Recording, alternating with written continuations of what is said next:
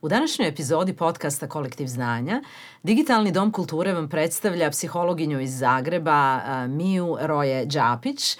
Ona je jedna od naučnica sa Poliklinike za zaštitu djece grada Zagreba. Sa Mijom danas razgovaramo o zlostavljanju djece, cyberbullingu, bullingu, zlostavljanje djece u školi i zlostavljanju djece u porodici. Digitalni dom kulture i Anisa Šerak vam predstavljaju podcast Kolektiv znanja. Dobrodošli u Kolektiv znanja.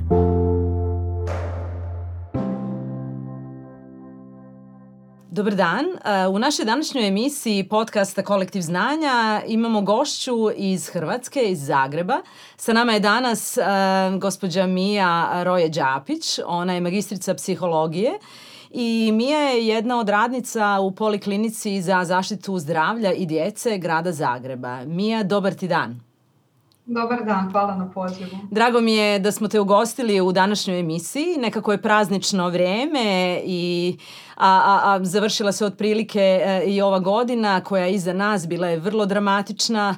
No evo, mislim, ulazimo u novo poglavlje, novu godinu i svakako ćemo razgovarati o nekim zanimljivim stvarima koje su u tvojoj svakodnevnoj praksi. No ono čega se moramo dotaknuti je situacija u kojoj trenutno živimo. Kako u Hrvatskoj, tako i u Bosni i Hercegovini, evo globalno smo u nekakvom drugom valu lockdowna. Dakle, u situaciji smo kad smo ponovno zatvoreni u kuće, djeca i dalje idu online, dakle su kući, online prate nastavu, njihovo kretanje je smanjeno i to prouzrokuje mnogo anksioznosti unutar familije, unutar naših domova. Htjela bih čuti od tebe za početak kako doživljavaš i privatno i profesionalno kompletnu situaciju u kojoj se trenutno nalazimo, u kojoj živimo evo posljednjih nekoliko mjeseci. Situacija je svakako teška i koliko god se mi možda trudimo gurati optimizam, važno je da taj optimizam nije onaj lažni optimizam. Samo kad mi kažemo novo normalno, nekako kao da se ljudima oduzima pravo da nam je teško, a naravno da nam je teško.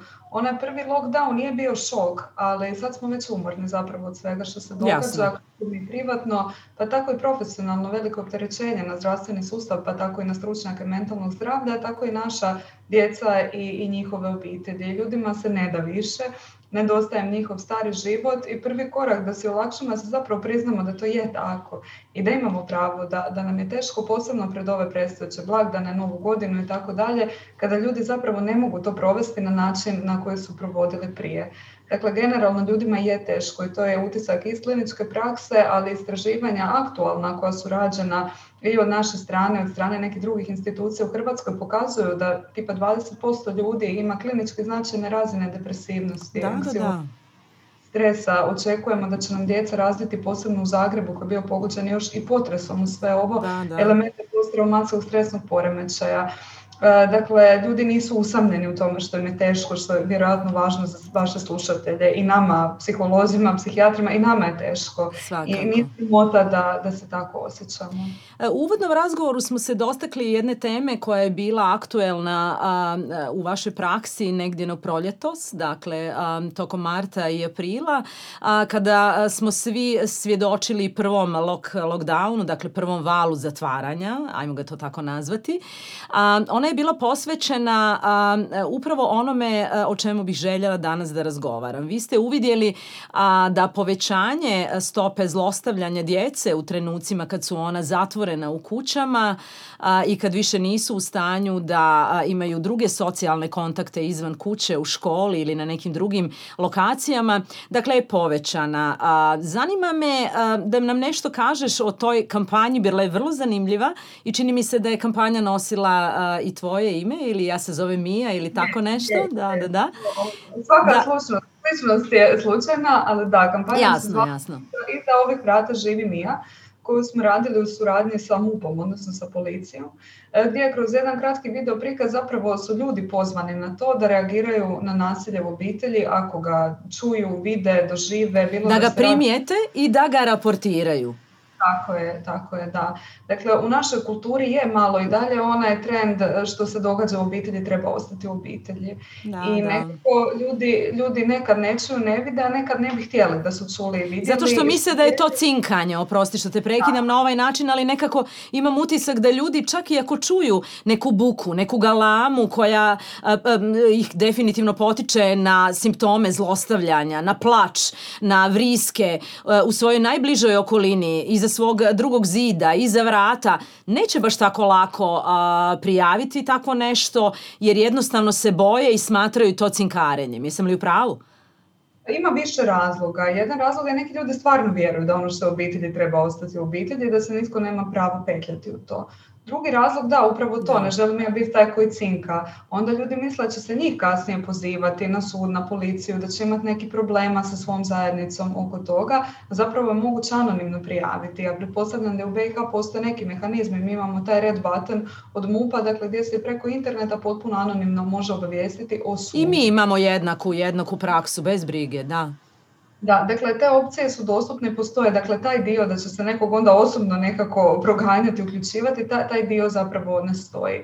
Ono što se ljudi također boje kad se kaže prijava, to zvuči onako jako snažno, mi uvijek govorimo i iz pozicije ustanove da mi nadležne institucije obavještavamo o sumnji na nešto.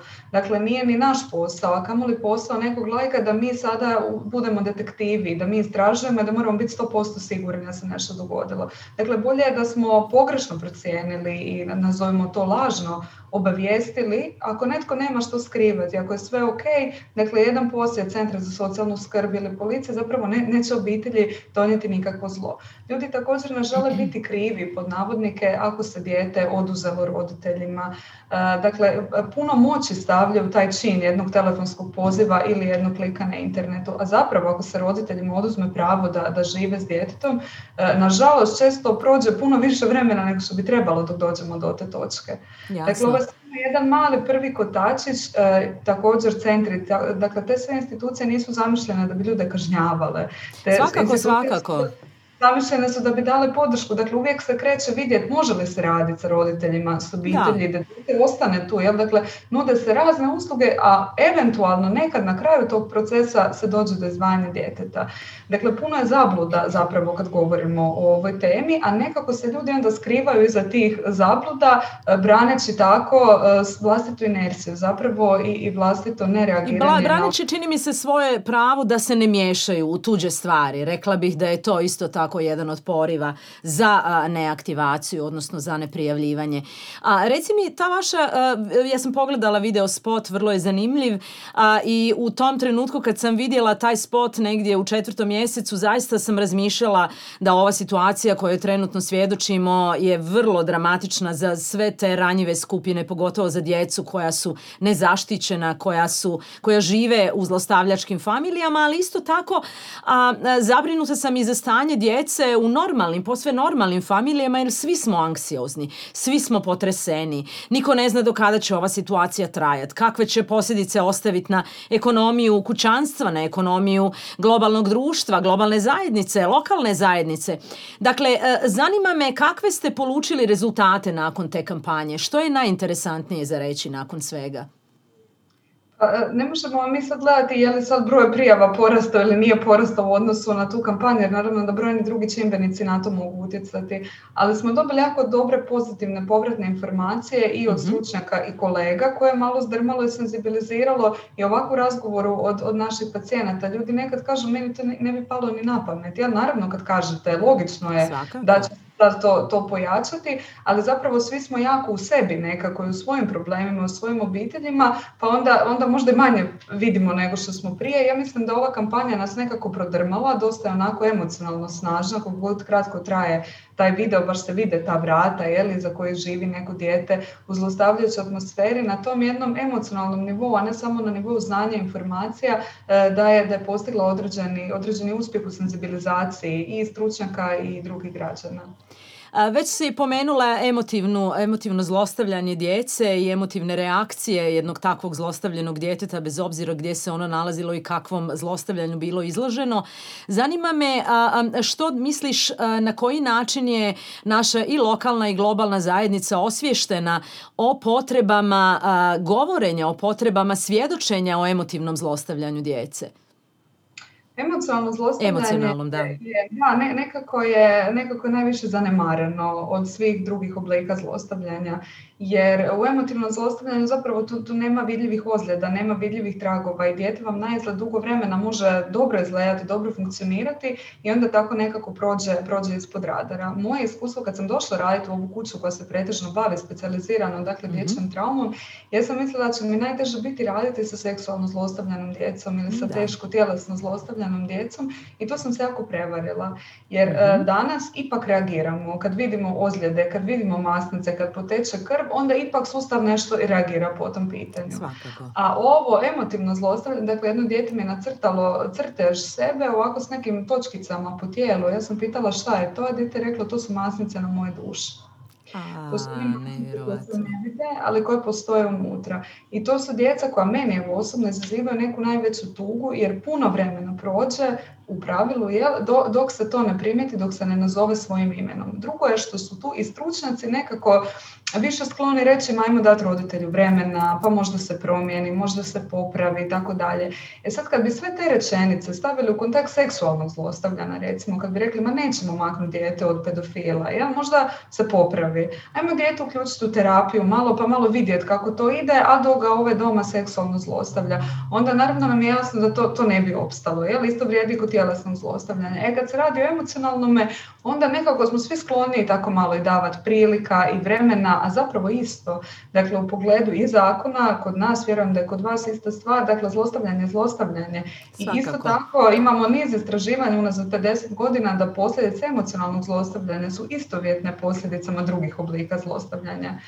Malo vam je istraživanja na tu temu. Zapravo, ja vjerujem da nijedno drugo zlostavljanje ne može postojati bez emocionalnog. Vrlo je teško da primjerice roditelj samo udara dijete, a da ništa pritom ne govori u nekom emocionalnom. Ajmo reći, već kad si pomenula različite oblike emotivnog zlostavljanja, šta u principu onako knjiški možeš navesti kao osnovne oblike, dakle osnovne kriterijume, osnovne kategorije emotivnog zlostavljanja? To je bilo kakvo ponašanje koje može biti direktno i indirektno, verbalno i neverbalno roditelja ili skrbnika koji u djetetu izaziva osjećaj da dijete nije vrijedno, da je nevoljeno, da je u nekakvoj opasnosti u kojoj objektivno nije. Dakle, s koje dijete iz tog ponašanja razvija dugoročno negativnu sliku sebe. Dakle, to nije jednom ako je jedan roditelj, adekvatan roditelj, pa sad jednom povisio glas ili je rekao neku ružnu riječ djetetu, to je normalno, to se može dogoditi. Stvar je obrasca odnosa. Stvar je toga kako roditelj gleda dijete, šta osjeća prema djetetu. To su takozvane emotivne ucjene, je li tako? To je naravno i emotivne ucjene. To jako često viđamo u razvodima roditelja. Kad primjerice jedan roditelj kaže odi ti dušo, na primjer kod tate, kaže mu mama i sve ok, sve po pravilu kaže u rečenicama, ali pritom plače. Ili pritom padne u nesvijest od puste zabrinutosti i onda dijete to vidi. I onda naravno da to što je neko rekao riječima da nije jednako jako kao ono što je dijete primijetilo. Ili odi ti, valjda ću ja biti dobro, valjda mi se ništa loše neće dogoditi. To je emocionalno zlostavljajuće ponašanje, bez obzira što je rečenica adekvatna, ali dijete se na neverbalni način stavlja u jednu poziciju da se dijete osjeća u ovom slučaju primjerice krivo zato što ide kod drugog roditelja i da osjeća brigu, da osjeća konflikt lojalnosti. A u razvodima također često dolazi do emocionalnog zanemarivanja. To je krasan crtež djeteta gdje je bio zadatak nacrta obitelji. Dijete crta ovako tu mamu, tu tatu i oni gledaju jednom drugo, a dijete ovako malo u sredini i nešto mu ovako kao izlazi iz glave. I kad sam tražila naslov crteža, onda mi je rekao kao kada gledaju jednom drugo ne vide mene. I to se dogodi, na primjer, u razvodima, ali ne mora biti razvod, može biti recimo izraziti visoki konflikt roditelja koji odlučuju živjeti dalje zajedno u bračnoj zajednici. Dakle, su oni toliko usmjereni na sebe, svoj partnerski odnos i svoj konflikt da uopće ne vide dijete. I dok god dijete ima dobre ocjene i tako dalje, zapravo nitko ne primijeti da s tim djetetom se nešto događa. Da, upravo si pomenula jednu zanimljivu, rekla bih i veliku temu u vašoj svakodnevnoj praksi, a to je tema razvoda. Vrlo često sam bila prisiljena slušati svoje prijatelje i poznanike koji su u situaciji da bi se vrlo rado razveli, ali ne žele to uraditi radi djece. To je vrlo često nekako glavna odrednica, glavni razlog nas odraslih koji ne želimo razriješiti neke svoje emotivne odnose, da ne bismo povrijedili djecu, ne bivajući svjesni da i tim nečinjenjem, odnosno neaktiviranjem razvoda, odnosno razilaženja itekako emotivno zlostavljamo svoju djecu. Reci mi... Isto je dio naše kulture, dakle, ostati u braku zbog djece. Međutim, istraživanja sustavno pokazuju da nije čin razvoda ono što šteti djetetu. Djetetu šteti roditeljski sukob, bez obzira je li on u braku ili... Naravno da dijete ne vole kad se roditelji razvedu.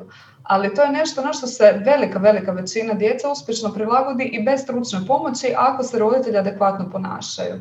Dakle, roditelji ostaju u braku iz financijske zavisnosti, iz neke stigme koja bi se razvila u društvu, iz jednog psihopatološkog obrasca održavanja negativnog odnosa, dakle iz nekih svojih možda problema na razini ličnosti, emocionalnih smetnji, a djeca su tu često izgovori. Time se djeci šalje grozna poruka. Šalje se poruka, ti si kriv za nesreću ljudi koje voliš, ljubav je žrtva, ljubav je patnja, u redu je da ti onaj ko te voli da ti nanosi bol, duguješ mi puno toga u životu jer ja sam se žrtvovala zbog tebe. Dakle, to mogu biti... To su te emotivne ucjene koje smo već pomenuli, da. Ili neizgovorene poruke, ali nijedan roditelj vjerojatno ne želi da dijete s tim ode u život i da na osnovu takvih uvjerenja o ljubavi, braku i odnosima da gradi svoje partnerske odnose jednom u budućnosti i da zapravo bude cijeli život nesretno. A paradoksalno isto vrijeme je to nešto što ga takvim izborima učimo. Nažalost, dosta djece razvedenih roditelja i dosta djece iz propalih brakova, propalih veza ima u konačnici u svojoj odrasloj, dakle adultnoj fazi, ima jako puno problema upravo u građenju partnerskih odnosa. Partnerskih emotivnih odnosa ili partnerskih odnosa profesionalnih karijernih odnosa. Reci mi kako to uspijevate rješavati, odnosno na koji način to uspijevate trasirati kod tako ranjene djece? Ja bih samo još malo se vratila korak unazad. Ne radi se o djeci razvedenih roditelja ili razvojenih roditelja. Radi se o djeci koja su izložena roditeljskom konfliktu ili nekom obliku. Ne samo oni, da. Dakle, oni uopće ne moraju biti rastavljeni. To je jako bitno naglašavati jer vidite, to uđe u govor. Pa onda kažete djeca rastavljenih roditelja imaju lošije partnerske odnose, što zapravo nije točno. Što nije istina, da.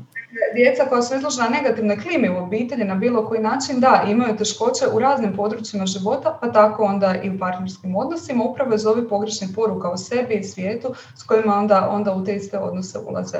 Dakle, ono što je nama kod djece bitno, prvo je odgovor sustava. Dakle, svaka terapija je kontraindicirana ako mi djetetu nismo prije toga osigurali nekakvi osnovni okvir života. Dakle, ako se roditelji ne uključe u to, ako ne postoji mogućnost izdvajanja djeteta u nekim ekstremnim slučajevima, to je vi dobijete dijete jednom tjedno, pa vi s djetetom radite na njegovom osjećaju vrijednosti, radite na nekom kvalitetnom odnosu, ali onda dijete vratite 7 dana u tjednu, vratite ga u jednu atmosferu koja je toksična. Da. Dakle, jako nam je bitna suradnja i sustava i suradnja sa roditeljima koji su nekad dobrovoljni, nekad nedobrovoljni klijenti, ali i to je informacija, jer ako roditelji ne žele dolaziti, na primjer, na nekakvu podršku zbog djece, da bismo mi mogli raditi adekvatan tretman. I sad, naravno da je moguće, jer da nije moguće te stvari promijeniti, da to vjerujem, ne bi se nikad bavila ovim poslom. Dakle, s druge strane, djeca su silno otporna, to je isto jedan razlog što ja više volim raditi s djecom nego s odraslima, jer imaju tako nevjerojatne i teške životne priče, a onda gledate to dijete kad svi odradimo svoj posao kako treba, koje stvarno procvjeta i koje možete vrlo mirno pustiti iz terapije, a recimo do prije nekoliko mjeseci se činilo da geni, okolina, rana životna iskustva, znači stvarno niz rizičnih čimbenika, a djeca budu dobro kad im se da adekvatna prilika. Mija, vrlo zanimljiva stvar mi je ponovno kad je ovaj drugi val krenuo lockdowna pala na pamet, a to je kako se djeca suočavaju, djeca koja žive u takvim ili zlostavljačkim familijama ili na koncu, iako to nisu zlostavljačke familije, nego jednostavno odnosi njihovih roditelja su narušeni ili zbog cjelokupne situacije koju smo okruženi ili zbog nekih drugih razloga. Dakle, svakodnevno smo svjedoci okolnosti vrlo napete situacije u kojoj živimo i to se mora odslikati vrlo vjerovatno i na situacije u familiji. Zanima me kako se takva djeca danas mogu suočavati sa problemima, na koji način mogu reći da imaju problem, gdje se mogu obratiti, kako mogu potražiti pomoć. Evo, to su sve interesantne stvari jer živimo u jednom vrlo, vrlo tegobnom, turobnom vremenu. Velika razlika u odgovoru na ovo pitanje ovisno o tome je li dijete aktualno zlostavljano ili je obitelj pod stresom, gdje su zapravo obitelji generalno dobri odnosi. To kad je obitelj djetetu sigurno mjesto, bez obzira na druge faktore, to je najsnažniji zaštitni čimbenik, odnosno čimbenik otpornosti koje dijete može imati. Ako su to roditelji koji su responsivni na dijete, bez obzira što su trenutno pod stresom, ali zanima ih kako je to dijete, prate promjene, to su roditelji koji će onda znati okrenuti telefon i potražiti pomoć. Dakle, danas je pomoć stručnjaka mentalnog zdravlja zapravo dostupnija nego ikad prije i manje je stigmatizirana nego ikad prije. To je jedna od dobrih lekcija koja nas je naučila korona, da je ok i poželjno brinuti o mentalnom zdravlju. Ali uzmemo djecu koja nemaju roditelje kojima se mogu povjeriti i tako dalje, ili su upravo ti roditelji koji bi trebali biti izvor zaštite i sigurnosti, glavni izvor stresa i traume za to dijete. Djeci je puno teže, posebno kad je online nastava, zato što nemaju taj dio odmaka, nemaju školu, nemaju nastavnike. Nemaju socijalnih kontakata. Tako je, koji bi onda na nešto mogli odreagirati. Međutim, to ne znači naravno da je situacija tu beznadna za tu djecu. Postoji u svakoj zemlji, postoje na primjer linije, anonimne, besplatne linije, koje hrabri telefon. Ja sam i tu zamolila neku statistiku da mi daju sa hrabrog telefona. Jako puno im je poraslo u ovoj godini i broj upita vezano za emocionalno zlostavljanje, za seksualno, recimo 35% više nego prošle godine. I također bilježe to da imaju manje telefonskih poziva, imaju više online kontakata i to 33-4% više ovi chat, forum i tako dalje. Naša je neka pretpostavka je to zato što djeci teško razgovarati jer su stalno svi zajedno doma u kućanstvu, ali dijete uvijek može uzeti mobitel, kompjuter, laptop i može tipkati. Lakše je online biti aktivan, da. Može se na neki način povezati. Dakle, vi kad pogledate sad naše statistike od policije, na primjer kaznena djela i to je u porastu, ali kad gledate ovo prekršajno u obitelji, to sad se čini kao da je u padu, kao da je u padu u odnosu na prošlu godinu i na taj period, osim jedne iznimke, što je u porastu povrede djetetovih prava i to za 40%. Ja smo se mi pitali, pa kako, šta to znači, jel? Ja smo malo analizirali te podatke i zapravo smo vidjeli da se to odnosi na ove roditelje u visoko konfliktnom razvodu koji pandemiju koriste kao prisvojili. Tako je. Pa recimo ako je neka epidemiološka mjera ili su propusnice za kretanje između županija pa se ne poštuje sudska presuda koja je naravno donesena prije svega ovoga. Onda ga duže zadržavaju. Dakle, te prijave koje su tako maliciozne su također narušavanje prava djeteta. Dakle, vidimo po tim podacima, dakle, hrabri na primjer raste, ali ove službene prijave su u padu. I tu je jedan pandemijski paradoks u tome da mi sve ove mjere imamo da bi zaštitili naše zdravlje i one su potrebne. S druge strane, zapravo pogoršavaju uvjete za neku mogu narušiti, da. Čini se da zlostavljanje je u padu, a zapravo kad anonimno se pita ljude, kad pogledamo anonimne linije, onda vidimo da je u porastu. Mija, već si pomenula online nastavu i prisutnost djece na online platformama u većoj mjeri nego što je to bilo ikad ranije. A zanima me, mi u zadnjem desetljeću puno više govorimo i svjedočimo o različitim vrstama vršnjačkog zlostavljanja, dakle o takozvanom bullyingu. Međutim, pojavio se jedan vrlo karakterističan sindrom, odnosno koji je vezan za cyberbullying, dakle za zlostavljanje na socijalnim mrežama, dakle za zlostavljanje na svim mogućim online platformama s kojima su djeca u doticaju. Zanima me kako ti izgleda kompletna situacija danas kad govorimo o tom bullyingu i kako uopće zaštititi dijete danas koje koristi u svakodnevnom životu online platforme. Zaštititi ga od zlostavljanja, naravno. To nije baš ni nova priča. Mi smo prvo istraživanje na tu temu radili 2013. Pa smo ponavljali slično istraživanje negdje 2018. gdje smo uključili neke nove oblike nasilja, na primjer sextorching, kada dijete ili mlada osoba šalje nekome svoje eksplicitne slike, fotografije i tako, a onda ova osoba to koristi da ucjenjuje. Zašto smo se na to odlučili, osim pregledom istraživanja? Zato što smo imali sve više naše djece te problematike. I to je nešto o čemu djeca ne govore. Kad pitamo stručne suradnike suradnike na tu temu, misle da se to ne događa ili da se ne događa njihovoj djeci. Kod cyberbullinga žrtve se osjećaju još više ugroženo nego kod bullinga licem u lice. Zašto?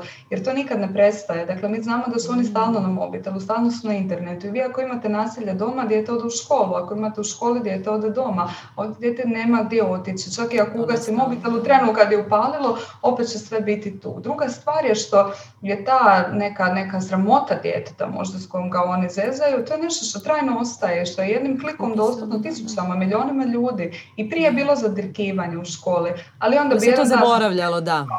Drugi dan pero, to bi se zaboravilo, išlo bi se dalje. A sad je zapravo dostupno svima. I još jedna stvar, oni često ne znaju tko je točno počinitelj ili tko je sve u grupi počinitelja i onda djetetu to stvara jaki osjećaj ranjivosti jer ne zna zapravo niti kome može vjerovati. Posebno kad se radi o ovim eksplicitnim sadržajima koji jesu trenutno u porastu po izvještajima nekih stranih agencija koji se bave tim područjem, to je veliki problem zato što odrasli često na žrtvu reagiraju, a sama se kriva što si uopće slala tako nešto. Obzirom da si to upravo pomenula i da je to zaista, primijetila sam i u medijima i u nekim drugim, na koncu i na filmovima se sve više pojavljuje i u serijama je prisutno.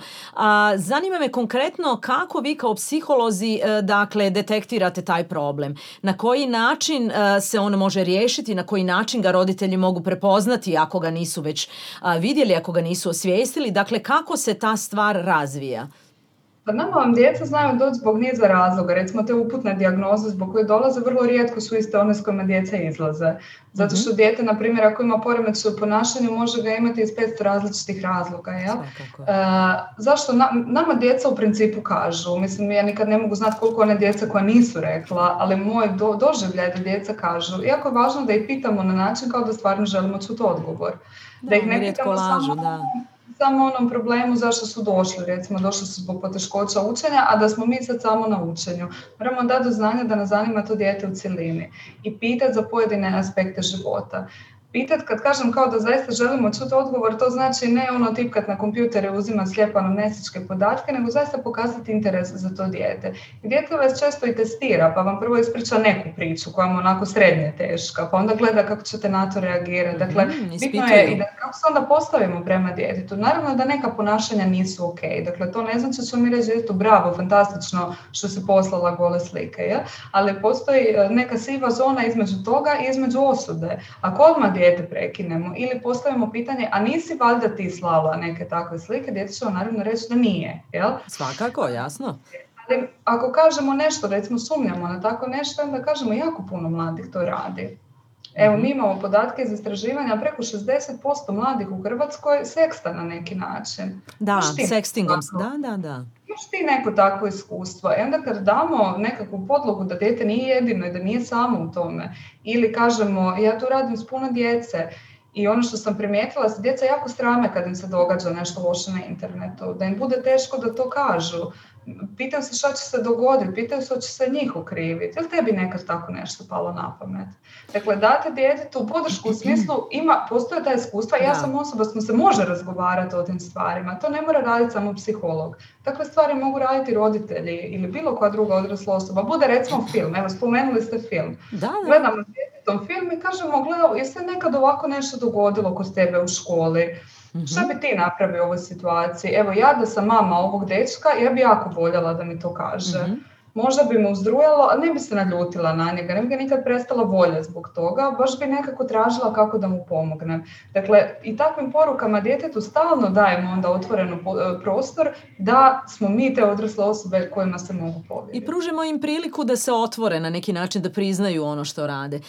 Mija, već si pomenula da je u velikom porastu dakle taj sexting, ali evo kažem kad djeca koja imaju 14-15 godina se bave sekstingom, to baš reklo bi se i nije normalno za njihovo doba. Međutim, pitanje je šta je već više normalno u tom nekakvom ranom i kasnom tinejdžerskom dobu. Granice su se više promijenile.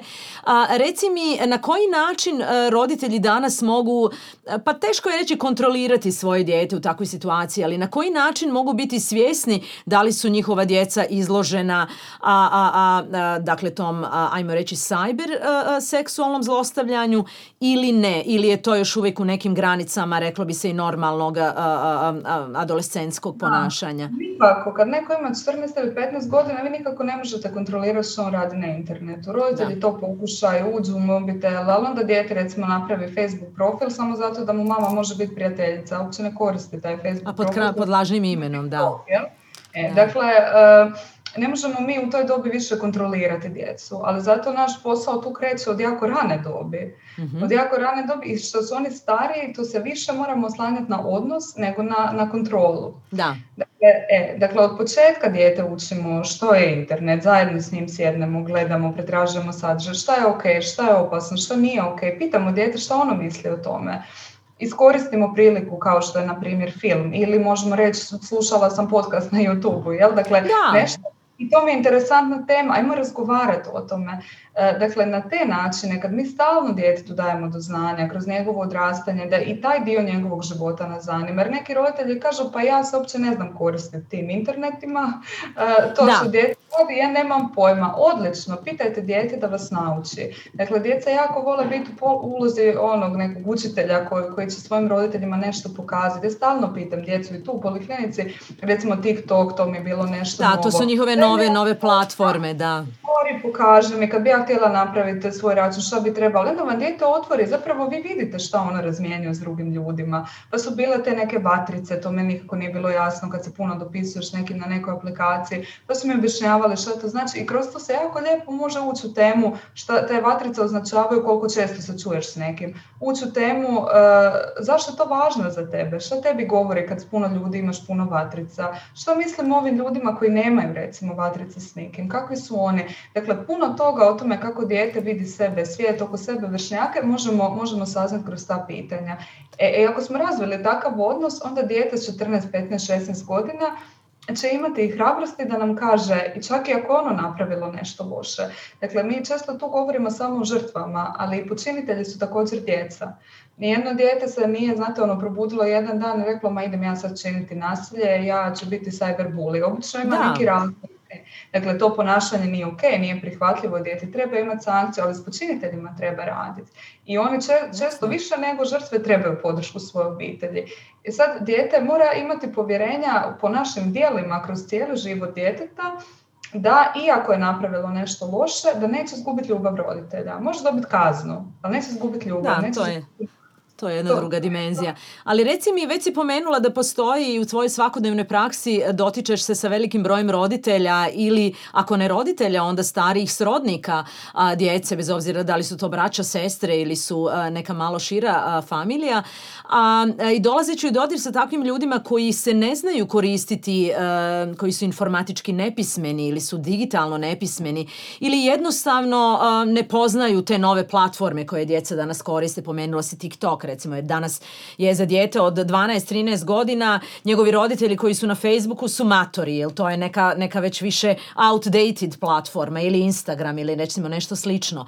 Isto tako, ovi koji imaju 40-30, njima je TikTok recimo potpuna nepoznanica. Kako to pomiriti? Kako roditelje koji nisu niti čuli za TikTok naučiti što je to, odnosno kako ih podučiti da, ajmo reći, ne kontroliraju, ali barem da prate šta njihovo dijete radi, u kakvom svijetu živi i odrasta? Evo ovo kako sam vam rekla, dakle ne da mi učimo roditelje o tome, nego to iskoristimo kao priliku za obiteljsku aktivnost. Da reversamo, da.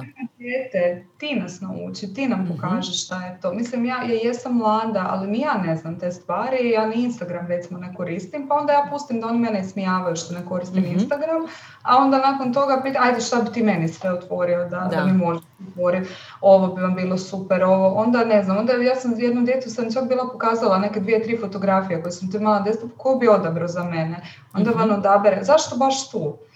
Koja poruka, jel ti neku takvu sličnu imaš, kako si sebi, onda vam otvore i te fotke koje sebi odabrao. Dakle, ne moramo mi znati koristiti te aplikacije, niti ću ih ja vjerojatno ikad koristiti, ali one mogu biti neka vrata koja nam otvore zapravo cijeli put i djetovog razmišljanja i toga što radi na tome. A mi odrasli nikad nećemo biti, ja mislim bar većina nas, dovoljno i informatički pismeni i u toku s tim što je u trendu, da mi možemo nekako djetetu uzeti mobitel i u potpunosti nadgledati i kontrolirati što dijete radi kad već dođe u neku tinejdžersku dob. Dakle, to možemo u osnovnoj školi.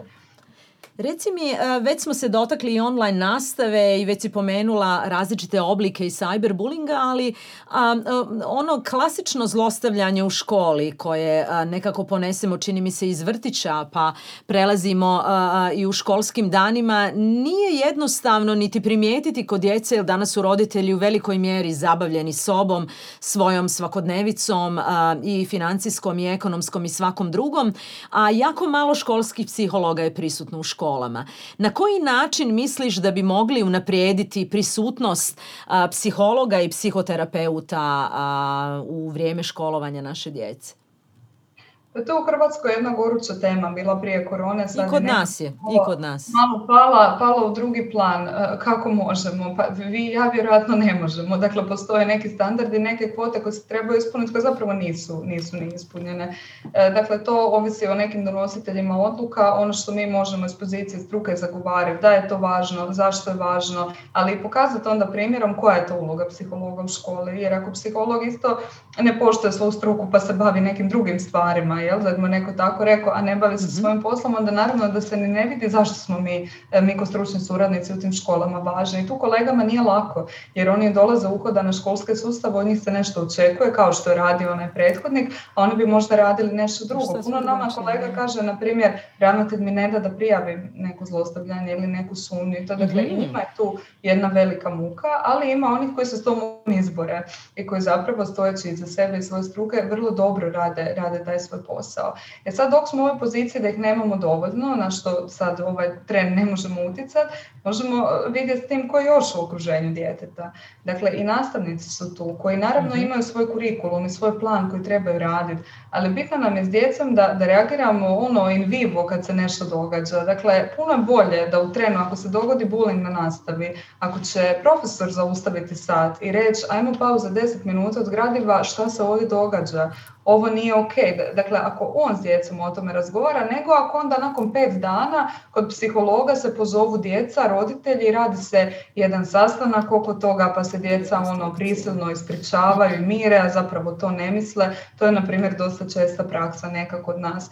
Dakle, bilo tko, ne samo učitelj, trener, vjeroučitelj, dakle, gdje god dijete ide, a gdje je neka odrasla osoba, to je osoba koja treba odmah reagirati na najmanji znak nasilja, jer svi se nekako čudimo kad eskalira nasilje, jel? Pa onda to je puni su mediji toga, dijete sve je bilo u redu, jedan dan je samo došao, silovao je nekog i tako. Vrlo često to nije tako. Dakle, jako su rijetka ta stanja gdje ljudi odjednom tako sve, i to obično bude neka intoksikacija, neka psihotična epizoda i tako dalje, ali kod velike većine, posebno djece, mi smo vidjeli te znakove prije. Ali smo mislili, a malo se šale, a nema veze, a važnije je da riješimo ovo gradivo, nego da odmah na licu mjesta reagiramo. Dakle, bez obzira ko je psiholog ili nije, svaka odrasla osoba vidi kad se događa nasilje. I svaka odrasla osoba ima dovoljne vještine da kaže stop. Da, upozori na to. Ali priznaćeš, djeca isto tako vuku jedan veliki problem da nisu rada da se prijave, da jave se školskom psihologu, čak i ako ga imaju na raspolaganju, zato što vidjet će ih neko drugi, zašto si išao tamo, šta ti smeta, imaš li neki problem. Dakle, to je onaj problem koji ćemo imati da... Jako ovisi o kolegi kako se postavi. Dakle, ako je kultura škole da se dijete šalje psihologu samo po kazni, onda naravno je to tako, ali ako je taj psiholog neko ko je jako prisutan među djecom, ko poziva djecu, bez obzira li se nešto konkretno dogodilo, onda to bude osoba kod koje djeca rado idu. Pa neka povjerenja. Im budu ljubomorni kako ova išao kod tete, a ja nisam išao kod tete ovaj tjedan. Da. Dakle, treba se stvoriti jedna kultura da je taj psiholog u školi, da je to jedna dobra osoba, da je to jedno dobro mjesto gdje se može ići. I da oni poznaju na koncu svako dijete u školi, rekla bih da je i to njihov zadatak. No, pitala bih te... Koji nekad nije u potpunosti moguć zbog manjka kadra. Jasno. No, pitam te to zbog toga što želim čuti tvoje mišljenje razmišljam u posljednje vrijeme da je nama, pored hitne pomoći koja je normalan dio zdravstvenog sustava, skoro pa smo došli u situaciju da je psihološka prva pomoć nešto što je postala naša svakodnevna potreba i nešto čemu se moramo sve više posvetiti. Ako nismo u prilici to organizirati u zdravstvenim ustanovama, onda barem da to organiziramo online u našoj online zajednici. Reci mi, što misliš generalno o toj opciji, o toj mogućnosti? I to je potrebi na koncu. Da, psihološka prva pomoć je jedan ovako figurativni naziv za psihološku intervencije koje su vrlo specifična intervencija, dakle kad ljudi dožive neki traumatski krizni događaj, što se onda događa u sklopu te vrlo kratke psihološke prve pomoći. Ono što mi se čini na što vi mislite je nešto što je tako brzo, lako dostupno, gdje se svi mogu javiti. Baš tako. Da, mi smo kod nas smo razvili jako brzo, nakon što je ovo počelo, besplatne telefonske linije na koje se javljaju psiholozi diljem Hrvatske, gdje se ljudi mogu javiti, posebno ako je nešto vezano za ovu aktualnu situaciju. I puno ljudi je zvalo na te linije, one i dalje postoje, ne znam kakve su statistike poziva u zadnje vrijeme, ali na proljeće znam da su jako aktivni bili ti telefoni. Mogu se javljati i nekim udrugama, ovo preko Fejsa, preko maila, preko foruma. To je ok do neke granice, jel? To je ok, nekim ljudima stvarno i dovoljno da malo i neko sasluša, da osjete neki ljudski kontakt, da ih neko primiri, da im objasni šta im se događa, šta mogu napraviti doma, kako da si pomognu. Međutim, ne možete brkati besplatno organizirala neka udruga sa sustavnom brigom o mentalnom zdravlju. I to je nešto što većini naših tu zemalja u regiji fali nam jedna takva strategija za ovakvu situaciju pogotovo. Ili imamo neke strategije pa se onda one ne provedu, ali u ovoj situaciji ono što mislim da nam treba je jedna ozbiljna strategija brige za mentalno zdravlje, ne samo sad, nego u godinama koje dolaze nakon. Zato što vidimo i u praksi i u prijašnjim ekonomskim krizama, u prijašnjim pandemijama u svijetu, da ljudi 1, 2, 3 godine nakon vuku posljedice, pa tako i djeca. Dakle, ne samo prva pomoć je super i lijepo da smo to organizirali i to samo jedna uvertira za nešto što treba na sustavnoj razini. Jer ako je sve recimo na leđima udruga i NGO sektora, oni dobiju lovu pa ne dobiju lovu, pa se provodi malo u Zagrebu, ali se ne provodi u Rijeci. Dakle, to je dobra nadopuna, ali ne može zamijeniti jednu državnu sustavnu brigu i skrb o mentalnom zdravlju. Ono što si već pomenula kao nepostojanje strategije za kvalitetnom mentalnom pomoći, odnosno zbrinjavanjem na ovom kompletnom podneblju bivše Jugoslavije na balkanskom području, je problem koji nosimo, rekla bih, i 20, a čak i 30 godina unatrag. Zašto?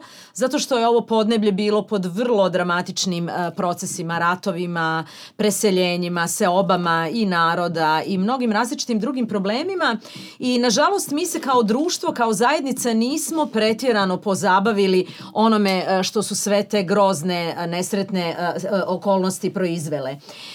Ono što želim svakako s tobom još jednom reći, odnosno porazgovarati na temu je tih takozvanih transgeneracijskih trauma, koje su sigurne bile jedan od, rekla bih, i glavnih nekakvih glavnih faktora u odgajanju generacije djece koja su odrasla poslije ratova na području bivše Jugoslavije. Dakle, nekako su se ti narativi koji su preuzeti od generacija naših predaka iz bivšeg rata, kad kažem bivšeg, mislim na Drugi svjetski rat, prenijele su se i na ovaj rat, nadopunile se sa različitim groznim situacijama koje su naše familije, naši roditelji, naši stariji članovi familija bili i svjedočili u ovim ratnim zbivanjima i nekako su se, imam utisak, translacijom utisnule u ove nove generacije. Pominješ pandemija je, rekla bih, istovjetne, ima ako ne i dramatično gore, ali nećemo sada o tome suditi, kakve će imati utjecaje na razvoj naše dječje populacije i naših novih generacija u narednih par godina. Kako sve to pomiriti? Na koji način se boriti sa svim tim problemima kojima nismo stali u kraj prije 30-20 godina, a koji nam i danas onako nekako sve skupno kucaju na vrata? Prije svega mislim da je vrijedno da naučimo neke lekcije iz prošlosti. Dakle, ako se tad nismo bavili, da to ima neke efekte, ajmo se baviti danas. Sad ima li smisla retrogradno nuditi nekakvu pomoć i podršku? Ja uvijek mislim da ima, jer ima ljudi koji bi se htjeli u to uključiti. Stvar s tim transgeneracijskim traumama je da mnogi ljudi nisu svjesni da ih nose, nego su naučili tako živjeti. Dakle, traumatski to je teret koji nose. Jako zmrdaju neka naša temeljna uvjerenja koja imamo, na primjer, mi svi trebamo uvjerenje da je svijet siguran i pravedan. ljudi koji nisu liječeni nakon traume, a imaju neke simptome posttraumatskog poremećaja, žive i dalje s uvjerenjem da je svijet nesiguran. Ne uzmemo samo to. I onda to prenose na djecu. Pa na koji način? Pa na primjer helikopter roditeljstvo stalno oko djeteta. Dijete mora biti pod staklenim zvonom. Pa onda to dijete razvija. A vrlo teško će sami razumjeti da se radi o transgeneracijskoj traumi i da to ima korijene negdje davno prije. Ono što sad vidimo, a inače se to vidi, dakle kad je neka nova krizna situacija u društvu, da ljudi koji imaju ranija traumatska iskustva, to su recimo, jako se puno istraživalo kad se dogodilo 9/11 u Americi, dakle, koja su imala ranija traumatska iskustva, da imaju sad teže posljedice u toj situaciji. Dakle, na neki način, ako smo već okrznuti traumom, ona nije prorađena, nova trauma može reaktivirati i zapravo pogoršati neko stanje u kojem se nalazimo. Ali imamo i dobru vijest svega toga, a to je da su naši ljudi puno toga preživjeli, što ste vi sve nabrojali, i da osim posttraumatskih poremećaja postoji nešto što se zove posttraumatski rast. Dakle, ako je to nešto što su ljudi proradili, bilo stručno ili uz podršku svoje obitelji, onda imaju jedan stupanj i otpornosti na nova traumatska iskustva kojem dolaze kasnije kroz život i misle se, i to sam čula to od nekih naših roditelja, na primjer, ako sam preživio rat, nema tog što ne mogu preživjeti ovo. Da, tako smo odgajani generalno na ovom podneblju, makar s jedne strane smo odgajani da razmišljamo o tim nekakvim traumama kojima nikad nismo svjedočili, ali koji vuku naši preci i naši roditelji, ali istovremeno smo naučeni na tu, rekla bih, lakoću suočavanja sa kriznim situacijama, makar mi imam utisak živimo u jednoj opetovanoj kriznoj situaciji već koliko godina, koliko desetljeća. No evo, željela bih da se...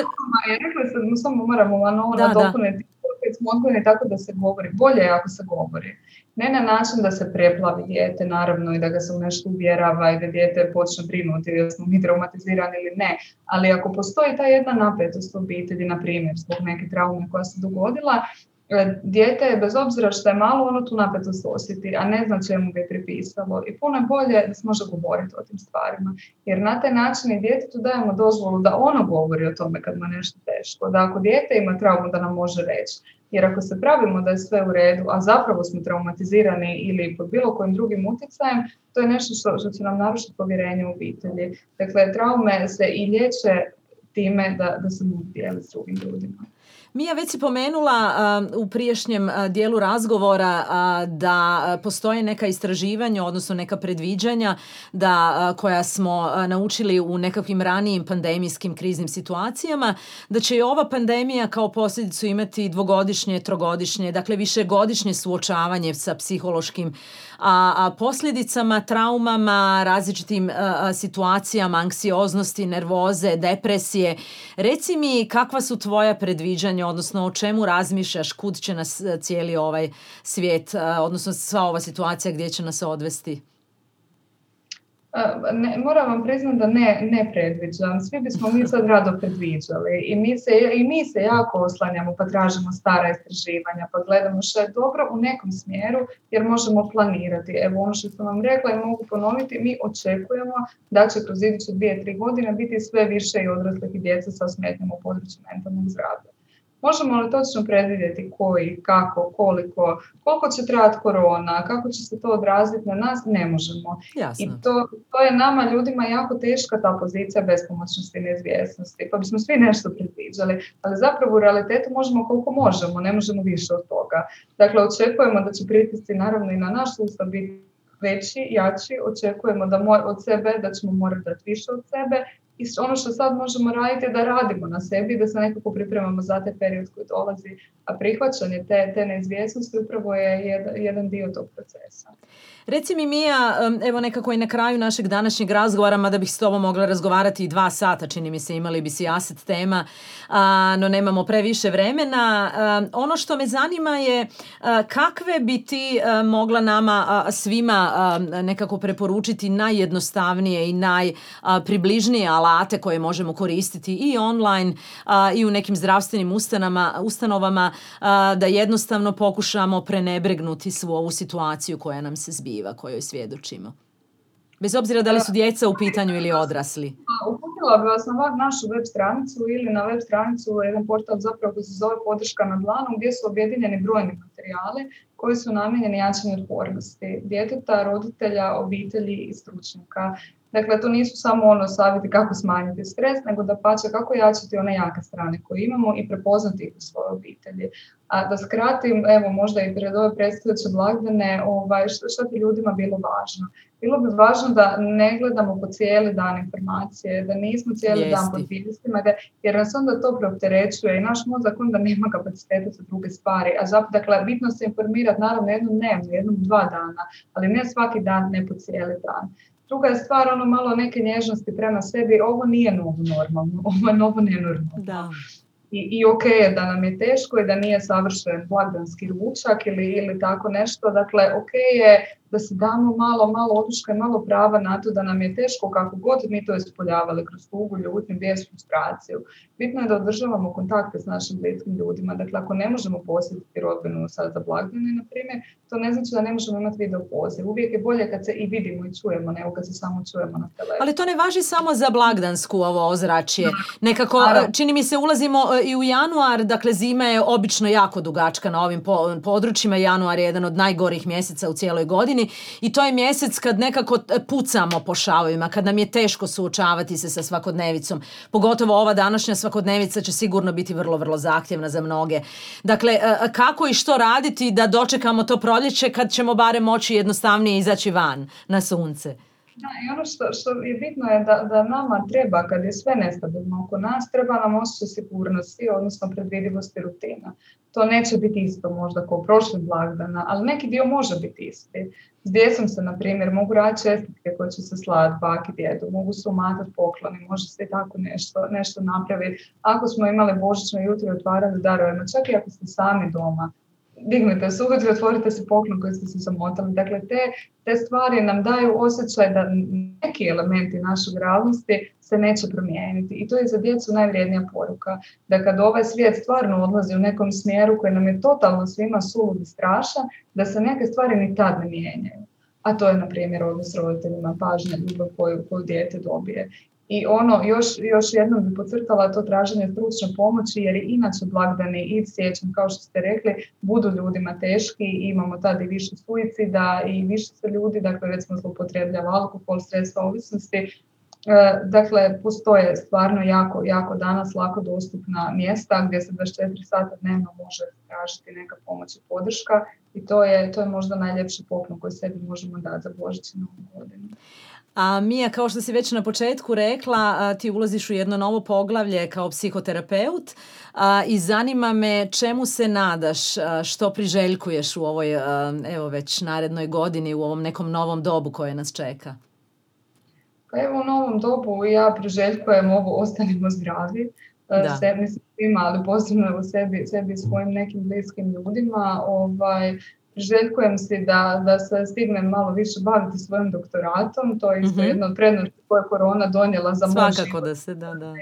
Imam malo više vremena za to, a priželjkujem nekako i za svu našu djecu da prežive ovaj period, jer baš kad ih gledam i slušam i te neke stare pacijente, ljudima je baš mi teško i nekako, i kad meni nije toliko, osjeti se to od ljudi oko mene, evo, tako da to su mi neke želje za 2021.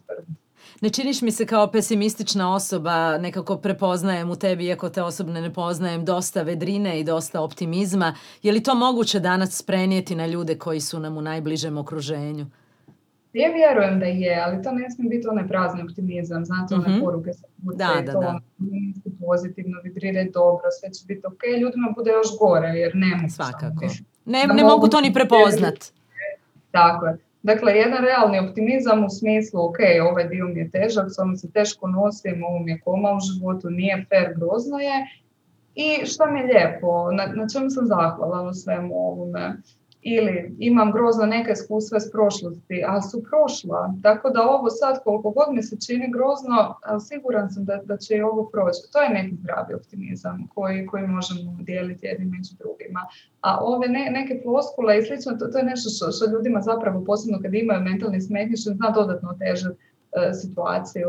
Nekad ako ljudima oko nas teško i ne znamo što reći, nekad je bolje samo i odšutjeti i reći žao mi je i zagrliti nekoga ako smo u istom kućanstvu danas i tako. Iako je to moguće, da, zbog epidemioloških mjera. Da, nego reći samo ma da, sve će biti ok ili nemoj se brinuti oko takvih stvari. Mi to radimo jer je nama teško izdržati da je nekome našem teško, posebno djeci.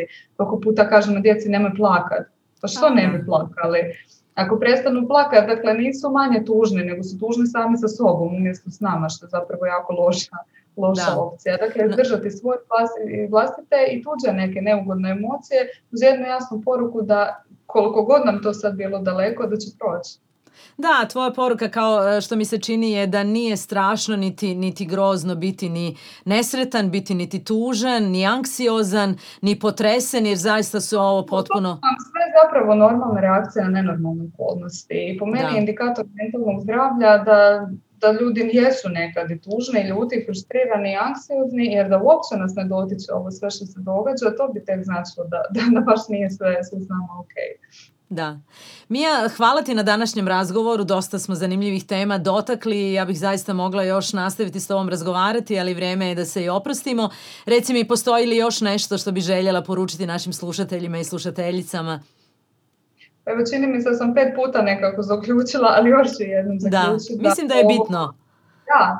Da ova situacija hoće proći, a dok ne prođe imamo stvarno danas resursa jednim drugima i u stručnjacima i ne samo da nije sramota zatražiti pomoć, nego je i odgovorno i hrabro da to napravimo i za sebe, i za susjede, i za sve one mije iza zatvorenih vrata.